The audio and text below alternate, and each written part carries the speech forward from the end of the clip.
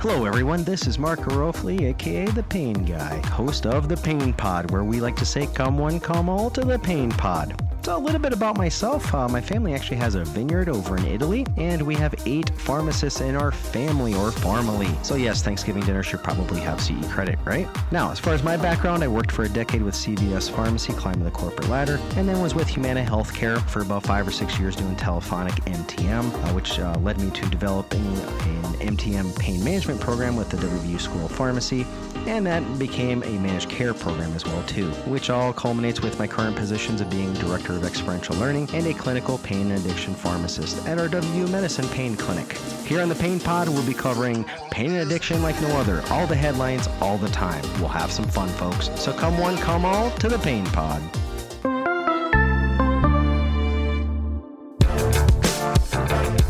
You're listening to the Pharmacy Podcast Network.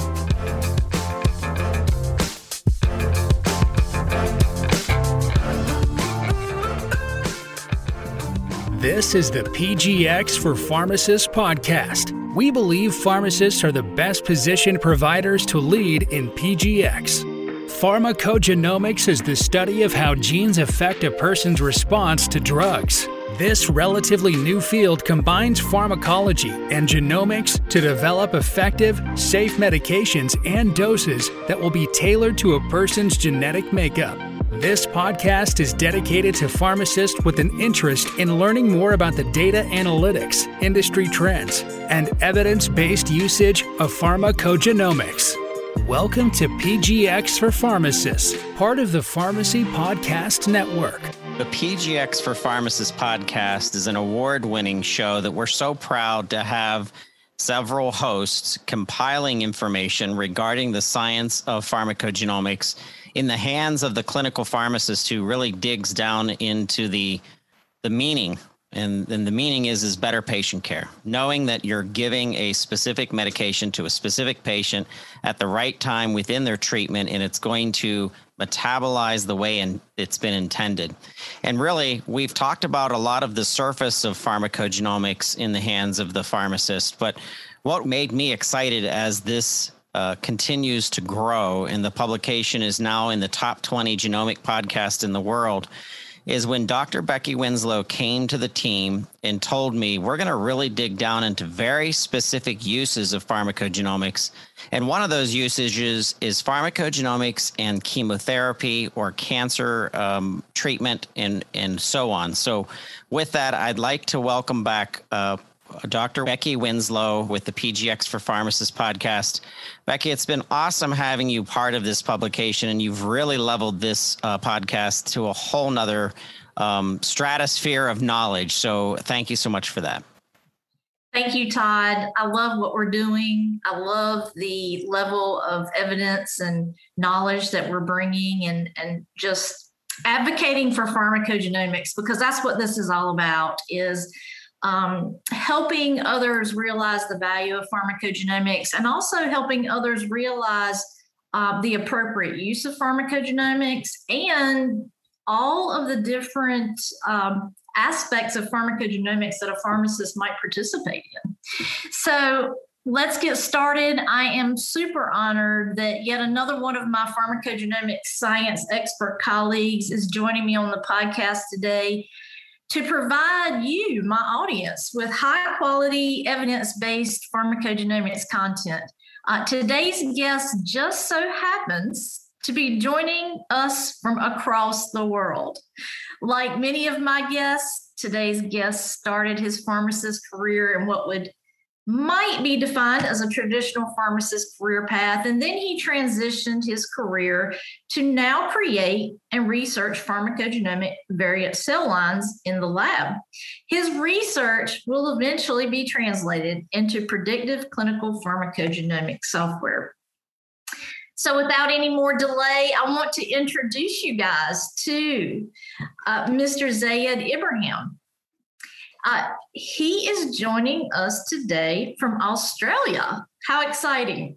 So Zayed is an advanced practice pharmacist with over 35 years experience working as a consultant cancer pharmacist and pharmacogeneticist at the Department of Health of Western Australia. Zayed earned his oncology board certificate, USA 2009, and his master's degree in clinical pharmacy at Curtin University in 2012. He is extremely passionate about improving patients' care, and that will come out during this podcast, I'm sure. He's very focused on outcomes that can be realized by practicing personalized and precision medicine and oncology.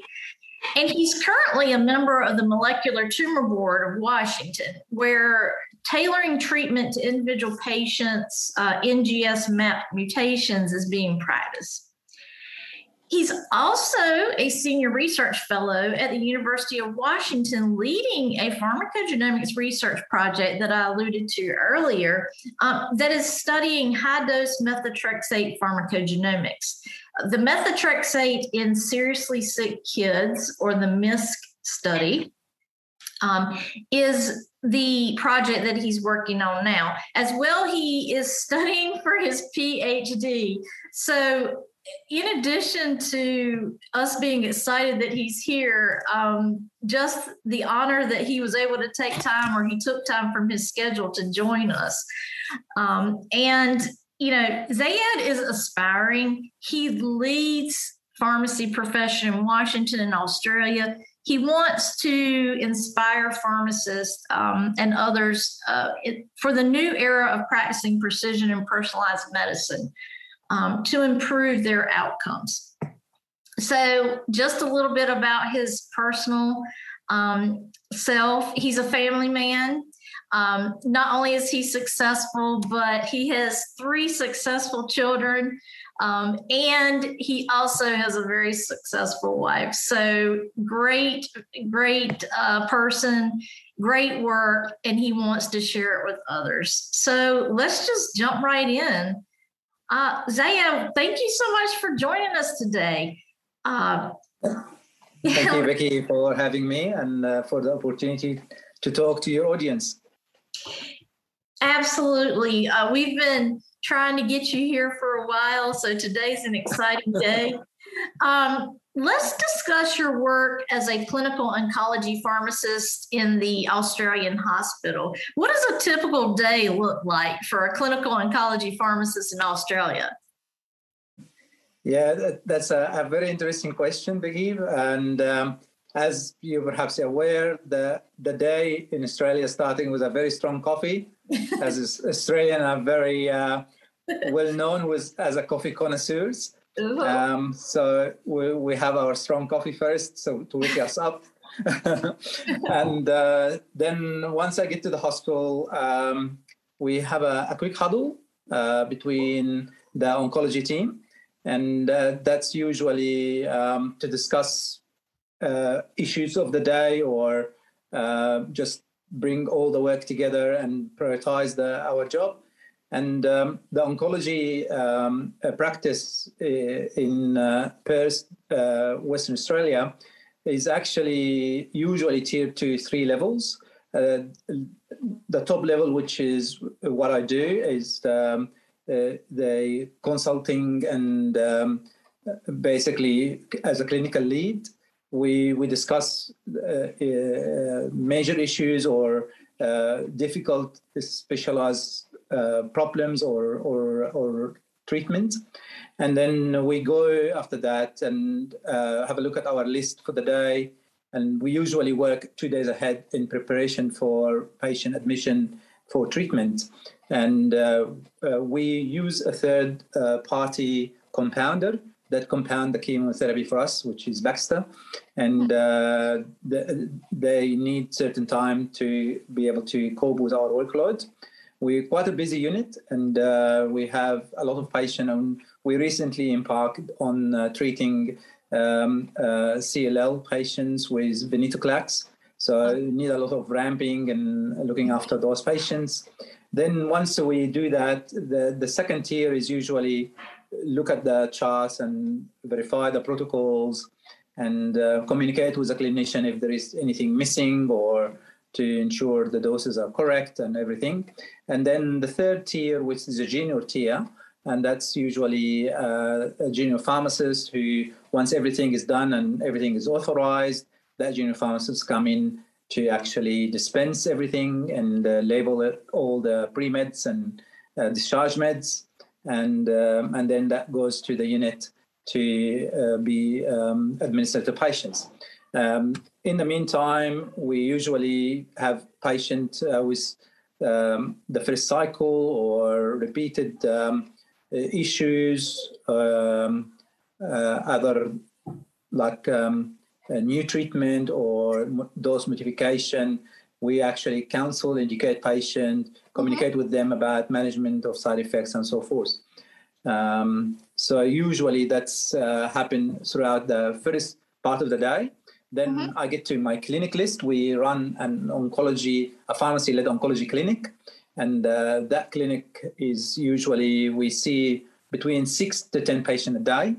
And basically we communicate with those patients via telehealth or face-to-face. And we make sure that those patients are looked after. They're not only oral chemotherapy patient, they also a patient who have some struggling through their treatment or some side effects or have multiple modality treatment, other comorbidities like another medication that, warrant us to educate them about drug interaction and all the rest of it. So that's a usual day for us. Awesome. And, that's very similar, sounds very similar to processes in the U.S. Wonderful. So I love that you guys have pharmacists handling the pharmacogenomics counseling. I think that's very important. So Zayed, how did you first become interested in obtaining your PhD degree in the pharmacogenomics of chemotherapy? I was interested in pharmacogenomics, and I went out and sought a certificate in pharmacogenomics. A PhD is a much bigger commitment. So, what led you to make that decision? It's true. It's very true. It's a very big commitment. And yes. Initially it was a story that got me embarked on the pharmacogenomics. Which is a patient of mine who I was looking after. The patient was around 18, 19 years of age, and he had an osteosarcoma. Very interesting chap, and he was very, the body surface area was quite large. He's a very athletic guy, and unfortunately he got diagnosed with osteosarcoma, and that was devastation for him and his family. And I was looking after him and talking to his parents and all the rest of it throughout the treatment. And in the second cycle, the first cycle went unremarkable with alternating high-dose methotrexate with cisplatin doxorubicin. And then the second cycle was high-dose methotrexate. The treating clinician was not actually there, the one who was initially looking after the patient. Right. So his colleague was looking after him. And I tried to argue with the other clinician that we need to wait until the complete clearance of the high-dose methotrexate.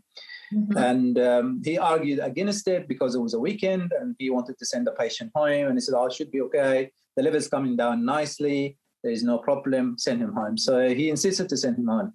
So I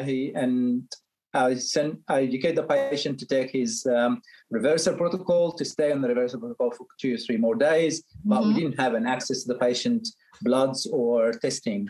So hence we didn't know what the level was. 2 weeks later, the patient coming in for his alternating cycle of cisplatin doxorubicin, and we usually test, we do full blood count before, or CBC, before the patient's commencing. And to our surprise, he was neutropenic. So, and he has not used any chemotherapy for 2 weeks. Right. And that was alarming to me. And I was discussed with the clinician why he's neutropenic. The last thing he used 2 weeks ago was methotrexate. And there was no way on earth that he still have a methotrexate in his system. Right. And because I was reading in general to update my knowledge always, And I asked the clinician at that time to actually humor me and do a methotrexate level.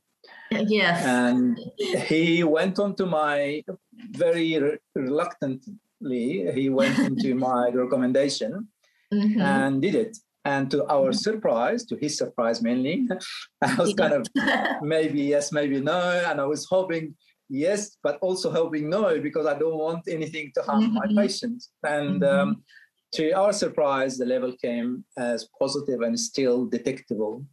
And that was a shock to the system, because 2 weeks later, he still had the trail of methotrexate in his system, which what caused the neutropenia. That sparked me to looking further into why such patient. It was not our first patient to treat, and hence we were surprised, but alarmed as well, and we wanted to know what's going on. So I dug into, I did what we call it a dirty, quick literature review, and came up across pharmacogenomics of the methotrexate. And that was the spark, basically, that sparked to me to think about what I want to do from that perspective. Back then, it was very little literature around it. Right. And unfortunately, because due to I was very busy pharmacist, and sometimes I would spend 12 to 13 hours in the hospital looking after my patients. We didn't have a big team like I have now, and hence I was taking a lot of things on my shoulders. And from that, I was working at a different hospital, but we were also doing a lot of other complicated regimens. Right. And the bottom line is I end up actually putting it aside. The idea was there, but nothing actually done about it. And 2010, I was actually finalizing my project for my master's degree. And at that time, I was contemplating whether to finish as such or go for a different degree or whatever. And Curtin University said to me, "Oh, no, finish the master project first." Right. So I have to postpone everything until I actually submit my other project, which is about GCSF support in patient with lymphoma, with CHOP-R kind of regimen. Anyway, so I finished that project, and then I have about a year or something, or maybe a couple of years, without any studying or anything like that. At that time, I was headhunted to work as a national oncology manager for a group of pharmacies called HPS. So I moved to that leading management position for a couple of years, where I was actually implementing systems across Australia in different pharmacies that run by this company. And at that time, completely away from research or else, and changed the company after a couple of years, changed directions and wanted to push to more financial sort of stimulation rather than set up systems and safety type of things, which is what I do. So we end up actually parted from each other. So I end up actually leaving that job, and I have about a month and a half between jobs. And that's when I decided to do my PhD. And that was the time when I went back to look at what I actually would like to do for my life, and how I want to actually spend the rest of my career. And I decided then to actually open that notebook again that I wrote that project idea in. And I started actually persuading supervisors to supervise me. It wasn't easy because usually if you are a student, you work in a project that the supervisors select. Yes. Yes, we do. For a student to tell a supervisor what needs to be done, that was the difficult part. Yes. So it was a lot of people was reluctant to actually supervise me.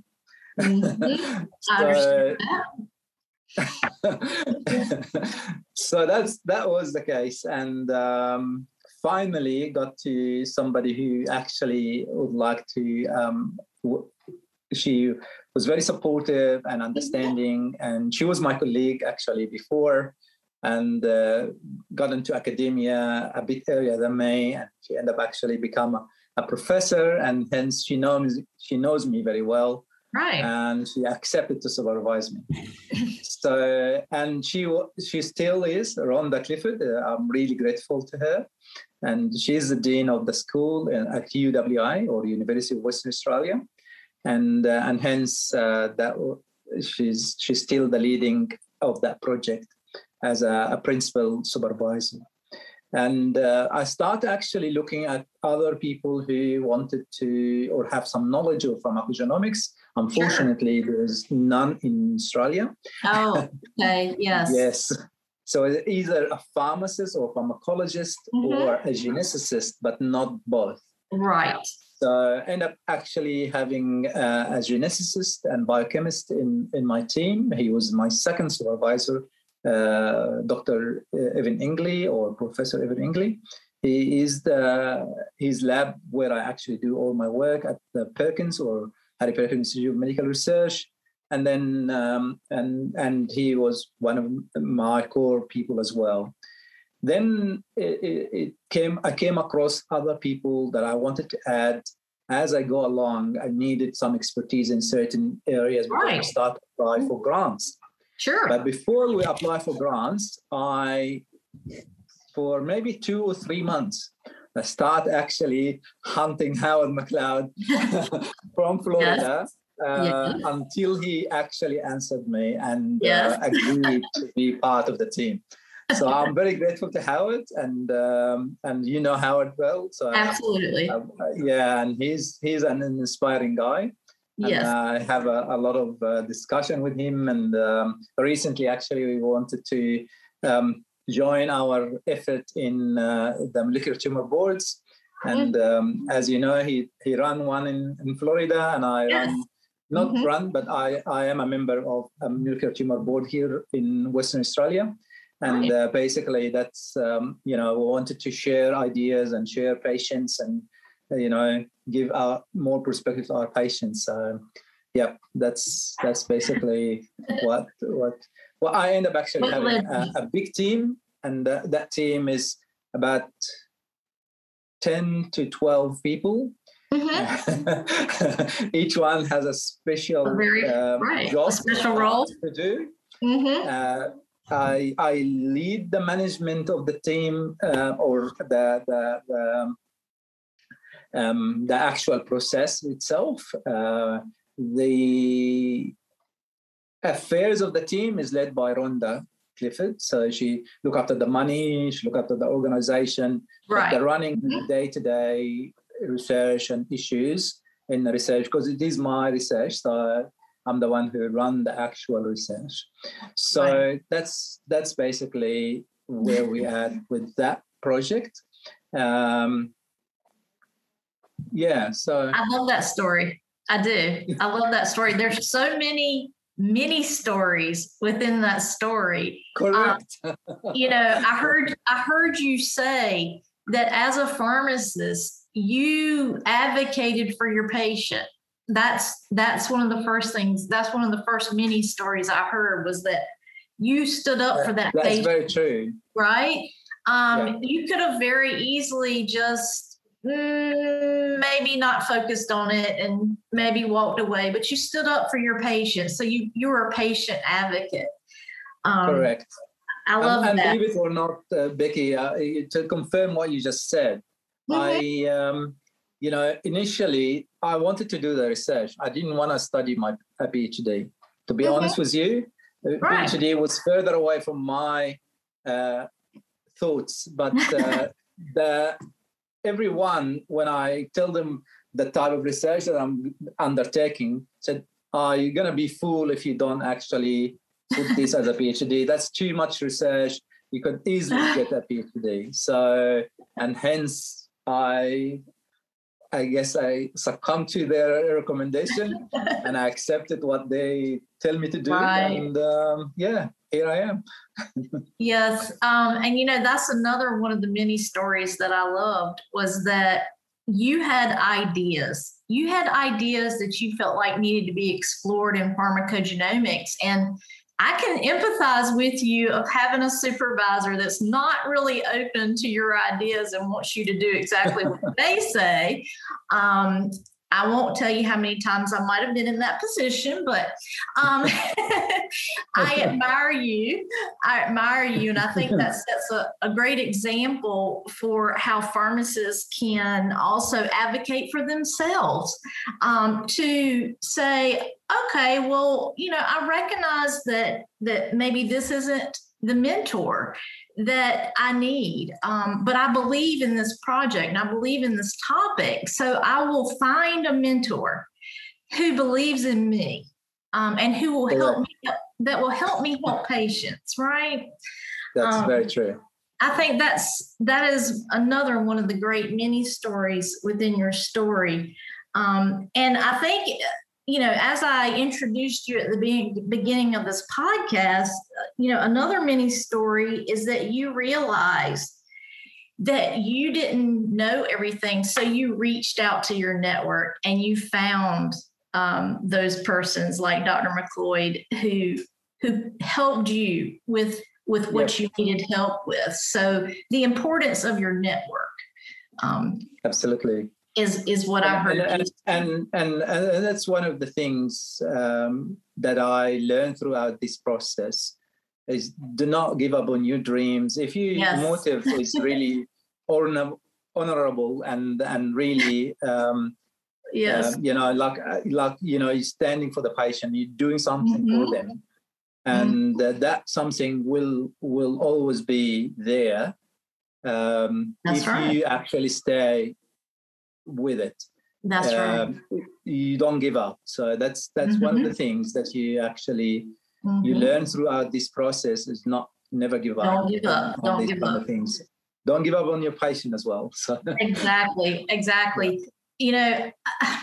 Some of my closest friends and relatives told me that I was ruining my life and my career when I stepped away from what I call traditional pharmacy. And now today they are totally opposite. They realize that my passion is what propelled me and kept me going, and that when you want to help people, you will drive, you will do what it takes to make that happen. So it's great to have another do not quitter talking with me today. Absolutely. Agreed. So let's dig a little deeper into your research study, since the focus of this podcast is about pharmacogenomics research and science. Can you detail for the audience your research study's design and the outcomes that you've seen thus far? Yeah. Okay. So the MISC study is a study. It's a translational research, basically, and we have to basically get funding to actually undertake this project. Sure. Or do this study. So it took us about 6 applications to different grants until we actually won one. And we won a bit more than $250,000 Australian to do this research or this work over 2 years. So it's the funding, while it seems to be a lot of money, but it's actually barely enough. Because the cell work, it takes a lot of money, and so is the animal work as well. Anyway, that leads us to the actual design of the study. So the initial design, I've designed it myself in 3 phases. And the phase 1 was basic science, genomic works with creating a genomic model.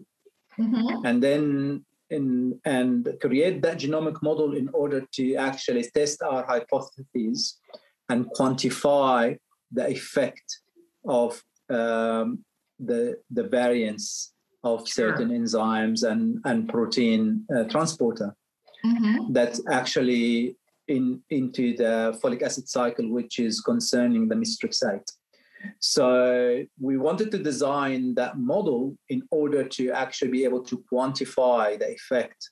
So if there is a difference, to tease that difference, but then also to give it a magnitude or a value, which is help us designing our tool at the end, which I'll get to. So that was the initial thing, the model itself, the genomic model. Then we wanted to take that genomic model from cell line to animal, like in vivo, from in vitro to in vivo. Yes. And then apply to animal to see if there is any changes. And then from the animal, we're going to actually do a retrospective study, which is our phase 3, on certain number of patients, pediatric patients who suffer ALL or acute lymphoblastic leukemia and or osteosarcoma, which is both require high dose methotrexate. So we have the majority of our patients was ALL patients, and some of them was osteosarcoma patients. So I think it's about 80 to 90% ALL and 10 to 20% osteosarcoma. Okay. And we look for 60 patients. And basically what we end up doing is created our genomic model. So we created a genomic model that's across 3 different cell lines, which is one was ALL cell line or lymphoblastic leukemia cell line, and also osteosarcoma cell line. And then we have a 3rd cell line, which is normal cell line that is actually just as a control. So then when we change that, we have a look at the control, and the control will tell us whether the effect we see in the cancer cell lines is it something significant. Sure. But also the control cells is actually will reflect how severe the side effect is, because the side effects that happen in the patient is actually due to the effect on the normal cells, not on the cancer cells. So hence that has 2 valuable meanings. Those presence of the normal cell lines are equally important. So we work to actually remove the certain enzymes and protein transporters from those cell lines. We call them knockout cell lines. And then we put back in the enzyme we bought with different variants or different polymorphism. So each, what we call a daughter cell line to each major cell line, has different variants of those protein transporters and enzyme or gene enzyme. So from basically, we created those different cohort, or what we call it phenotypes. And then we tested methotrexate in a staggered or different concentration of methotrexate across all of these phenotypes.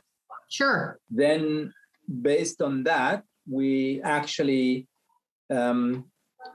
analyze through genetic analysis the effect, which is what I call it the cytotoxicity. So we look at the number of cells in a certain size well, and so forth, and compare it to different phenotypes, and then determine the effect.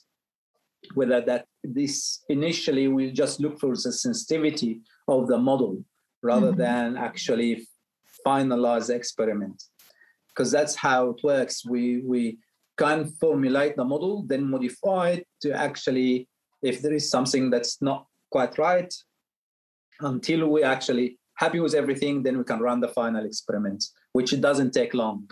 It's all what takes long is the design and achievement of the model itself, rather than running the experiment. The experiment can run over 4 or 5 days. Yes. That's about it. but it's a lot of work going in for those 3 or 4 or 5 days. Yes. And then we also did it chemically as well, not just genetically. Right. So we look at the actual concentration of the methotrexate inside the cells and in the media.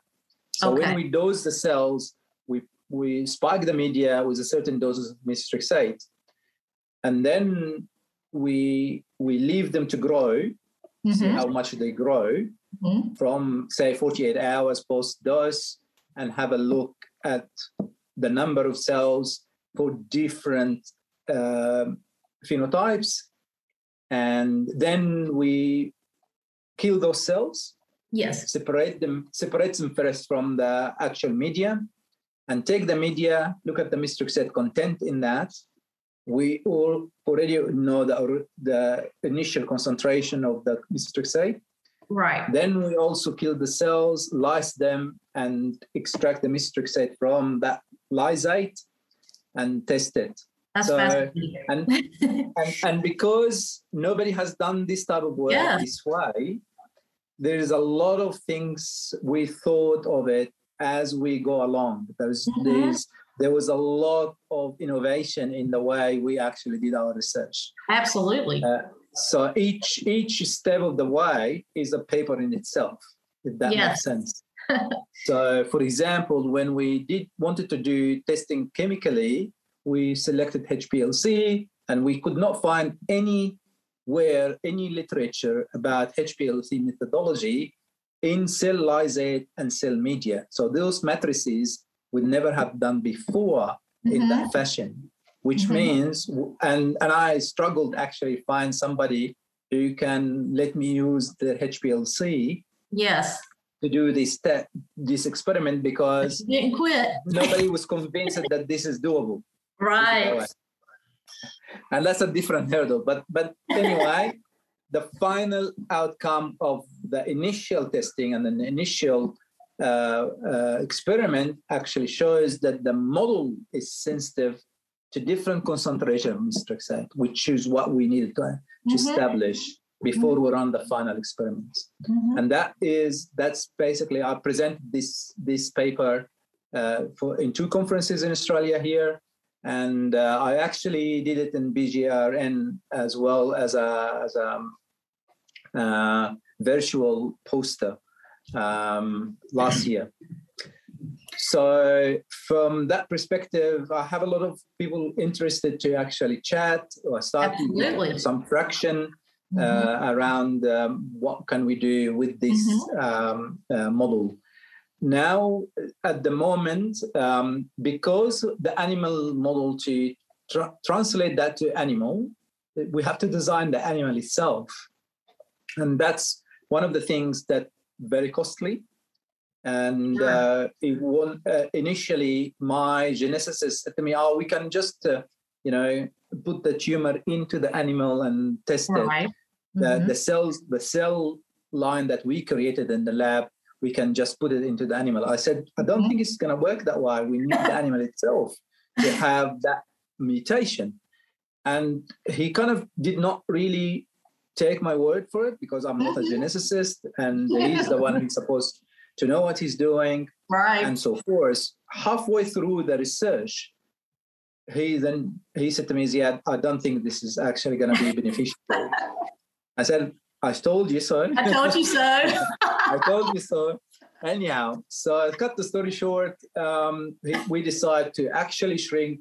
We actually decided to use only animal model for the osteosarcoma. And because osteosarcoma, we can actually put it under the skin and it will grow, but leukemia will not actually be doable. So we shrunk our animal experiment to a very limited number of animal. Okay. We were very careful not to use animal if we don't have to, because we're very conscious about this. And it's very regular sort of review about animal experiments here in Australia. So we kind of very limited to the number of animal we needed to use. We have to justify exactly why and how and if there is anything anywhere else we can do without actually have to use animals. So anyway, we kind of get authorized for 56 mice, but then now we're gonna end up actually using, I think, about 16 out of those 56. So just for that, just to prove the concept that whatever we achieved in osteosarcoma cell line is achievable in the model, in the animal model as such, which is kind of not exactly what we wanted to achieve, but it's I guess a compromise. Yeah, still valuable, still absolutely valuable. I love these stories that you're telling, where, you know, as the PharmD pharmacist, maybe your ideas aren't taken quite as seriously because you're not supposed to be the expert. And you know, how many times have I been in that place where, you know, I raise my hand and I speak up, and someone, you know, another healthcare professional that, you know, is supposed to know more, or et cetera. So I love that. I love that you keep hanging in there, no matter how many times others tell you, no, we're not listening. Yes, that's very true. But I think it comes with experience, Becky. It comes with going through a lot of different discipline and different workplaces. But also one of the things that that if you believe in yourself, so if you believe in your ability and yourself, without cockiness, don't get me wrong. That's right. Without feeling cocky or arrogant or anything like that. It's actually the other way around. Usually when people are arrogant, they're dismissive. They don't converse. But when you know what you're doing, you kind of try to convince other people rather than just dismiss them.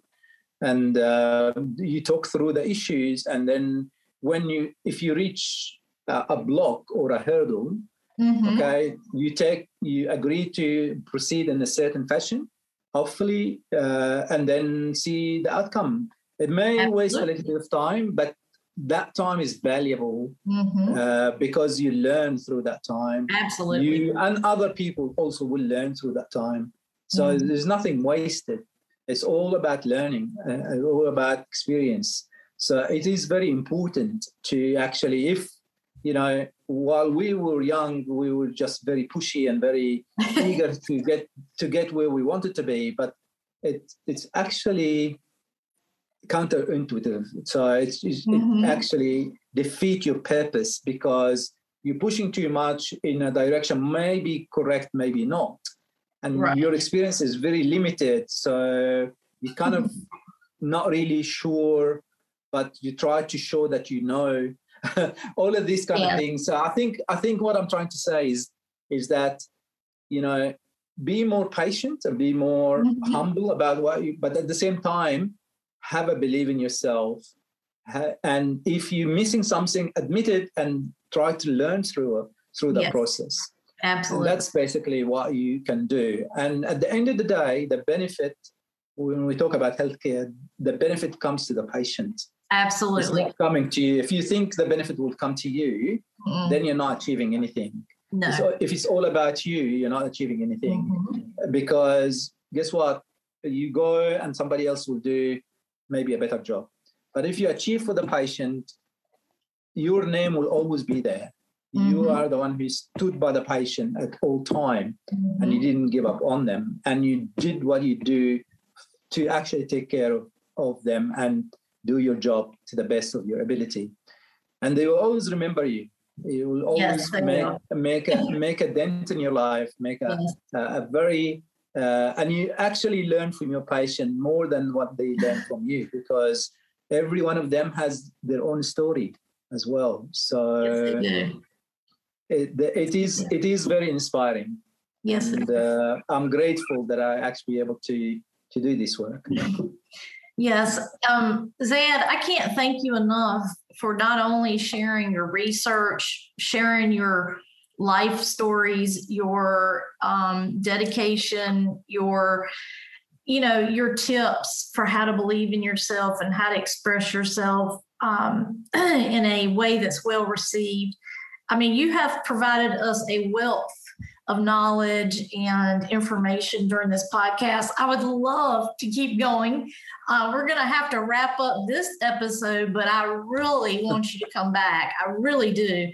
You have so much more information to share with the audience, including how pharmacists might pursue pharmacogenomics research just as you did, and maybe some of your future aspirations for helping others to achieve that type of career path. So I'd love for you to come back. Thank you so much. And just before we wrap up, how can our listeners contact you if they want more information? How do you prefer for them to contact you? Look, email would be perfect. My mobile phone, I'm more than happy for you to broadcast that. I can read them out for you if you would like to. ziad.ibrahim@uwa.edu.au, which is my university email. That's much easier. It's easy to hop into University of WA website. You'll find my picture there, and you can just click on the link and contact me. My cell number, which is a little bit international phone call, so I don't want to actually ask people too much, but you can hop on my LinkedIn profile, which it, Becky, by heart, so you can most welcome to pass that on, and happy to receive any communication from your listeners and followers. So thank you so much. I'll be honored to actually help any other. Awesome. Thank you so much again for joining us. Thank you. We look forward to talking to you again. Oh, absolutely. Thanks for your interest in PGX and for spending some time with us. Please share this podcast and leave us a review on Apple Podcasts or Spotify. For all of our episodes, please visit pgx4rx.com. That's pgx4rx.com.